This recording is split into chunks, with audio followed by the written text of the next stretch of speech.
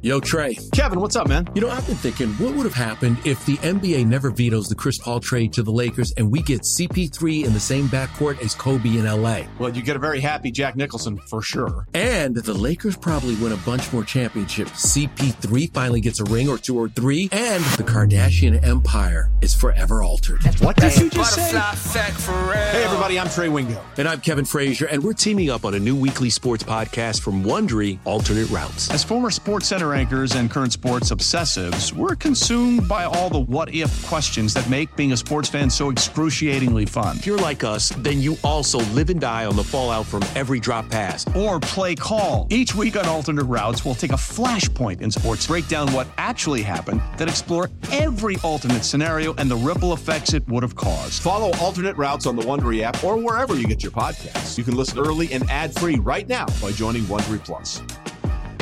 Ryan Reynolds here from Mint Mobile. With the price of just about everything going up during inflation, we thought we'd bring our prices down. So to help us, we brought in a reverse auctioneer, which is apparently a thing. Mint Mobile Unlimited Premium Wireless. How to get 30, 30, bit to get 30, bit to get 20, 20, 20, bit to get 20, 20, bit to get 15, 15, 15, 15, just $15 a month? Sold! Give it a try at mintmobile.com/switch. $45 up front for 3 months plus taxes and fees. Promo rate for new customers for limited time. Unlimited more than 40 gigabytes per month. Slows full terms at mintmobile.com.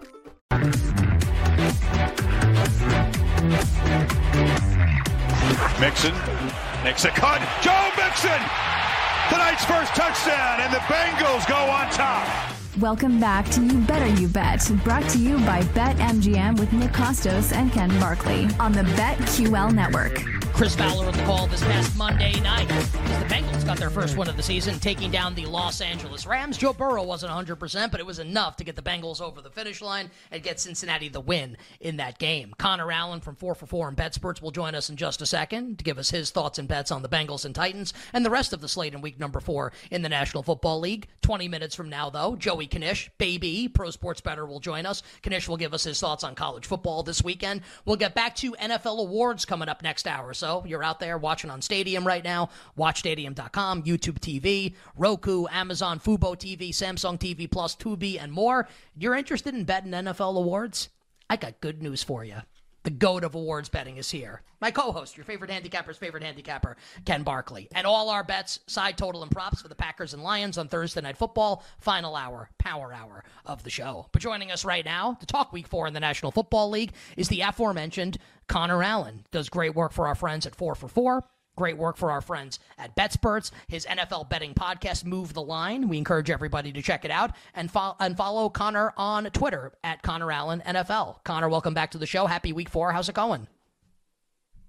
Great. Coming off a really strong week 3 after, an okay week 2. So I'm feeling good. There's a couple of spots this week that I really, really like and a couple of fun games. Connor, we obviously played that Mixon touchdown to talk about this Bengals-Titans game. And I'll be honest, we've had a lot of guests already on the show this week, had a lot of discussion, obviously, about a lot of the games. I would say Bills has come up a lot. Some other sides, some other totals have definitely come up as kind of consensus things from people we've had on the show. Not a lot of people that are like, I love Cincinnati this week. So it's kind of just been me and Nick and then me long-term on the Bengals. But we're kind of really in on Cincy in this game. Sounds like you might be too. Kind of make a case for people out there. Since he did get bet up to 2.5 today, again, from 2, by the way, everywhere. So Bengals 2.5. Sounds like you're with us on this game. Yes, I get it. Everyone's worried about the Burrow injury, and he certainly didn't look 100% last week. But I think the key in this matchup here is that last week they went 98% in the shotgun, and they went to the quick game. So 36 of Joe Burrow's 49 pass attempts were within 9 yards of the line of scrimmage. And we're looking at this Titans defense. Their front 7 is really strong, but their secondary is pretty weak. And it's not just on deep plays like we saw last week with Deshaun Watson beating them deep. We look at this Titans defense here. They're allowing a 91% completion rate on throws between 1 to 9 yards. Dead last in the league. 40 out of 44 pass attempts that have been thrown so far between 1 to 9 yards against them have been completed, and one of them was a drop. So it's like a 93% adjusted completion rate there. And so I think in this spot here, we see Burrow and the Bengals probably go to the quick game, but not very much running. They moved Jamar Chase into the slot too in the second half of last week to get him more involved in the quicker passing game. So I think those two factors there kind of show that this Bengals offense is going to be able to pick apart this Titans defense. And then on the other side here, the Titans offensive line is a disaster. Ryan Tannehill just not as mobile as he used to be. So he can't overcome that pressure. And while we look at the run defense would be the only question, the only angle I think for Titans backers here. But really, we've looked at Derrick Henry, and his yards before contact is way down compared to last year. His yards after contact is way down compared to last year. We talked about it before the year, but this Titans team with Derrick Henry, like if Derrick Henry can't get a full head of steam, like he's not nearly as effective as a running back as he used to be. So I think in this spot here, the Bengals are able to get pressure on Tannehill. The receivers aren't able to separate, and then the Bengals offense cleans up here as Joe Burrow continues to get healthier. Yeah, it's almost like Derrick Henry's almost 30 years old and has 50 million touches under his belt. Like, who would have thunk it? At some point, the guy's going to start breaking down. I hope that's not the case, but it certainly appears to be so just a couple games into this season. So that's Connor's thought on the Bengals and the Titans. Ken mentioned one of the games we spent a lot of time talking about this week is the Bills and the Dolphins. With good reason, the game of the week, maybe the game of the season thus far in the National Football League, and one with the potential for offensive fireworks. Point total about 53.5 or 54. Connor, any bets for you with the Bills and the Dolphins in Western New York?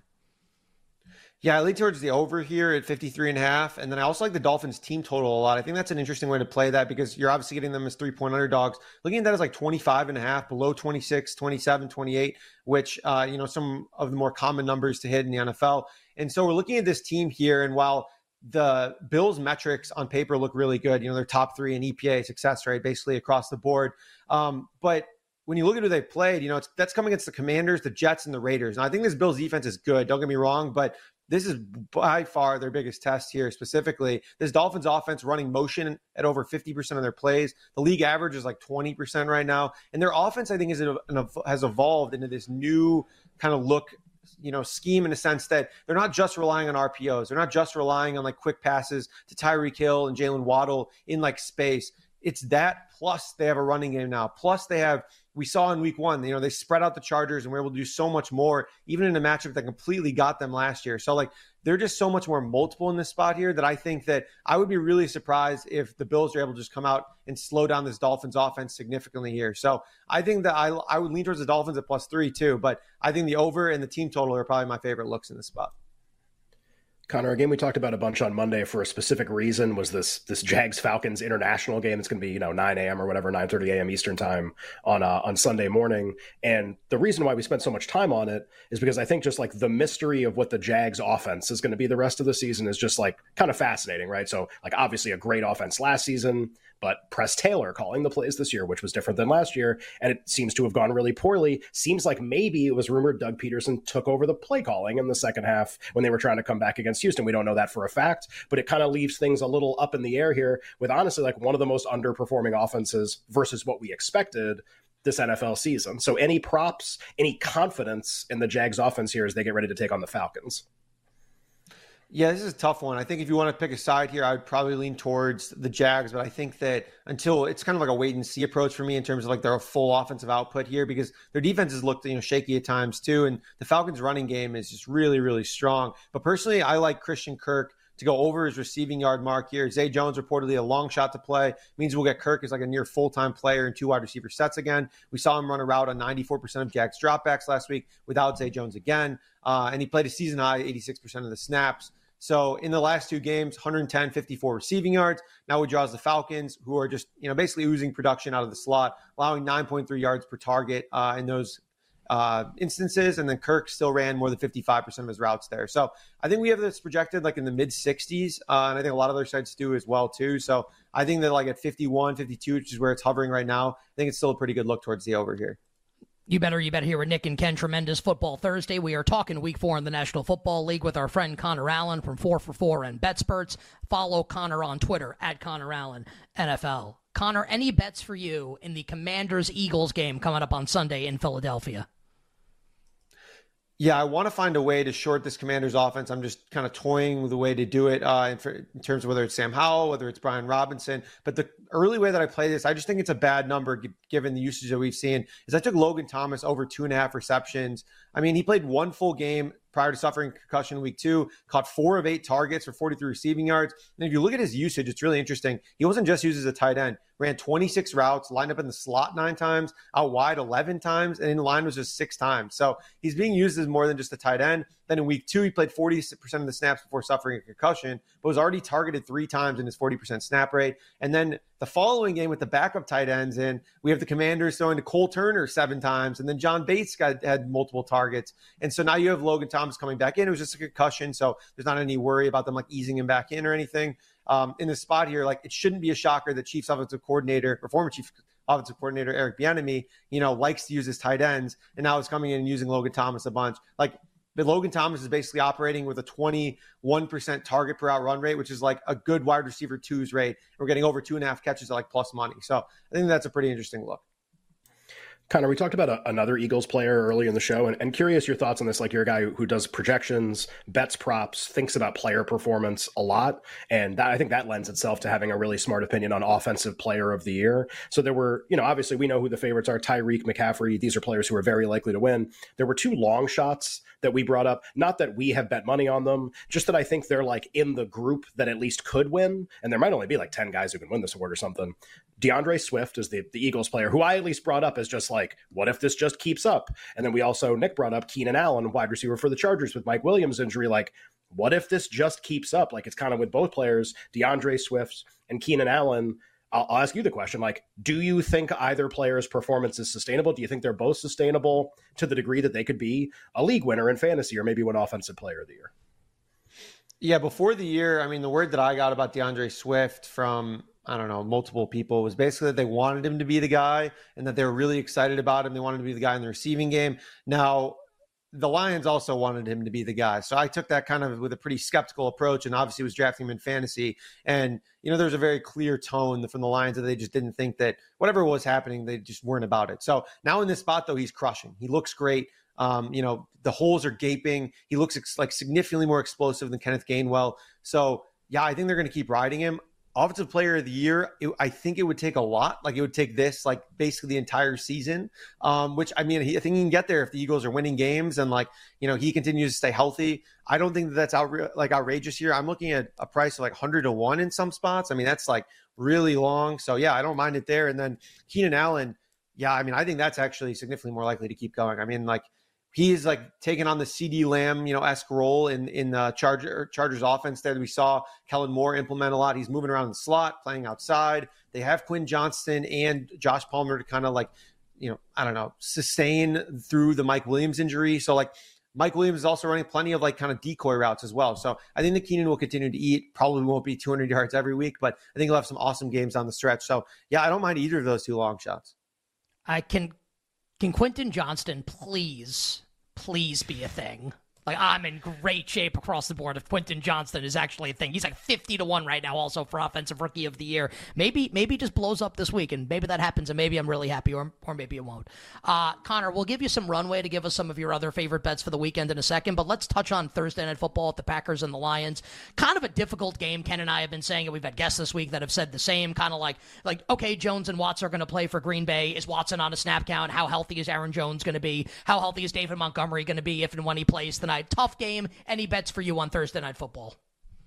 Yeah, they released the props so late, so it was hard to adjust here at the last minute. But I took a couple positions. So I took Christian Watson over 18.5 longest reception, and this I think is at 19.5, pretty widely available. Last year, when Christian Watson became a full-time player, his longest receptions were 45, 11, 20, 15, 19, 63, 18, and 58 yards. So it was 5 of 80 went over on 17-plus yards, and then obviously one landed on exactly 18, one landed exactly 19. But now you pair him with Jordan Love, who leads the league in average at the target, 10.2, and that's despite throwing to Jaden Reed and Romeo Dobbs and a bunch of guys who are not really significant deep threats, I don't think. And now you have Christian Watson, who's super, super fast. Now my question is, is he on a pitch count? Generally, I think the Packers are a little bit more conservative in terms of bringing their players back when they're actually pretty healthy. So I would expect a pretty hefty, snap count on Watson's end. And the beauty about playing over longest reception is that, I don't need to bet over 40 receiving yards. You don't need 3 catches. All you need is 1. And I would say almost certainly they will have at least 1 to 2 deep shots drawn up for him. Now it's just whether he connects on those. And I'm pretty confident that he will. Against the Lions secondary, that's been, I would say, fine in a lot of areas here. And the other angle that I played was I played A.J. Dillon under. That opened at 40 rushing yards. We're down to 30 in some spots.